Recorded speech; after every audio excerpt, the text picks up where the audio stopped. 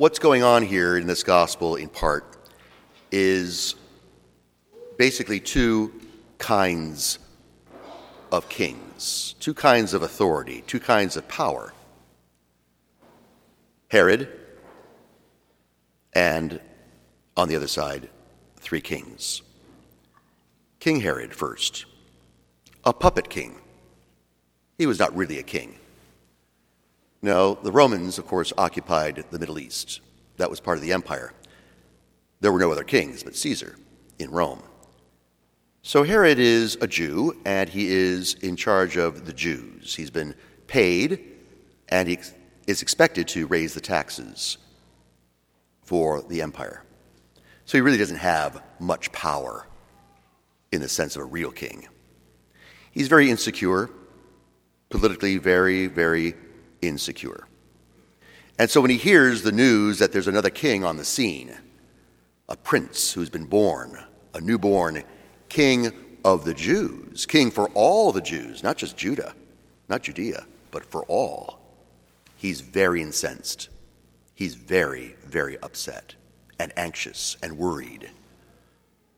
And so he's fascinated by these other kings that arrive from other parts of the Middle East, probably Syria, Iran, Iraq. They were coming because they had noticed, as we know from history, this incredible phenomenon of light, this energy, light, a star that appears in the Middle East every century or so, and they followed it. It hovers there for many months, and they traveled. They were astrologers. They were the physicists of their day. They were the very bright and educated scientists, fascinated by light, fascinated by energy. And we still are today, as we look into the Hubble telescope and try to look at light, the origins of energy. Fascinating. It's always appealed to mankind. And so they follow this star, this energy, this light, and they're led to Bethlehem. And they are just so happy to have calculated all of this and to follow the star, and they go to Herod. We've got news for you. We found a new king. Not good news. Not good news. No. See, Herod was threatened from the very beginning. Now, this is King Herod, who is going to be succeeded later by another Herod. And these Herods are very insecure. And this Herod, at the time of Jesus' birth, is going to kill him. He doesn't want to offer homage.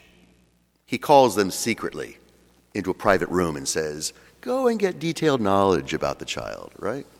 So that I too may go and kill him. And that's what he does. We know historically that Herod arranged for the murder of every newborn baby boy under the age of 2 for this entire region, with a desperate hope that he would find that baby and kill him. So here is Herod, and you ask yourself, why is he so threatened? Jesus, as this newborn king, this long-awaited Messiah, has no army, has no navy, has no money, has no nobility, and there's no known history. He hasn't conquered other lands. He's not of that type. But Herod is worried. What's Herod worried about? Now, Herod's not threatened by Jesus. In his mind he is, but Herod has threatened himself. Herod cannot accept the truth. The first truth is that he's not really a king. He has no power, and he hates that. But he puts on the display, the show that he has power. I have the power to destroy him. He doesn't succeed. No, King Herod presents for us the image and the whole personhood of someone who cannot stand anyone else telling him what he can or cannot do, how he should think, what he should say, how he should live his life. He is independent. He doesn't even need God. In fact, he's threatened by God. He's an atheist, a classic atheist who says there can be no God because essentially if there is, then I have to somehow relinquish my power. I have to acknowledge that someone has more power than I do, that someone has more authority over me than I do, that I cannot be my own God. And that's the roots of atheism.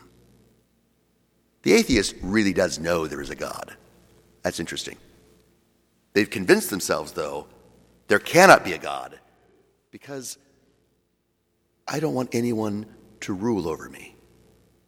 I don't want another king. I don't want another power. I don't want anyone or anything or any place to tell me what I can or cannot do. Classic. This is Herod. Now, the other kings, they're bright. They're very sophisticated. They're wise physicists of their day. These astrologers, the great physics of their day, they understand that there's no way to explain energy or light or this universe without ultimately appealing to something which is not energy, which is not physical. It must be truly metaphysical.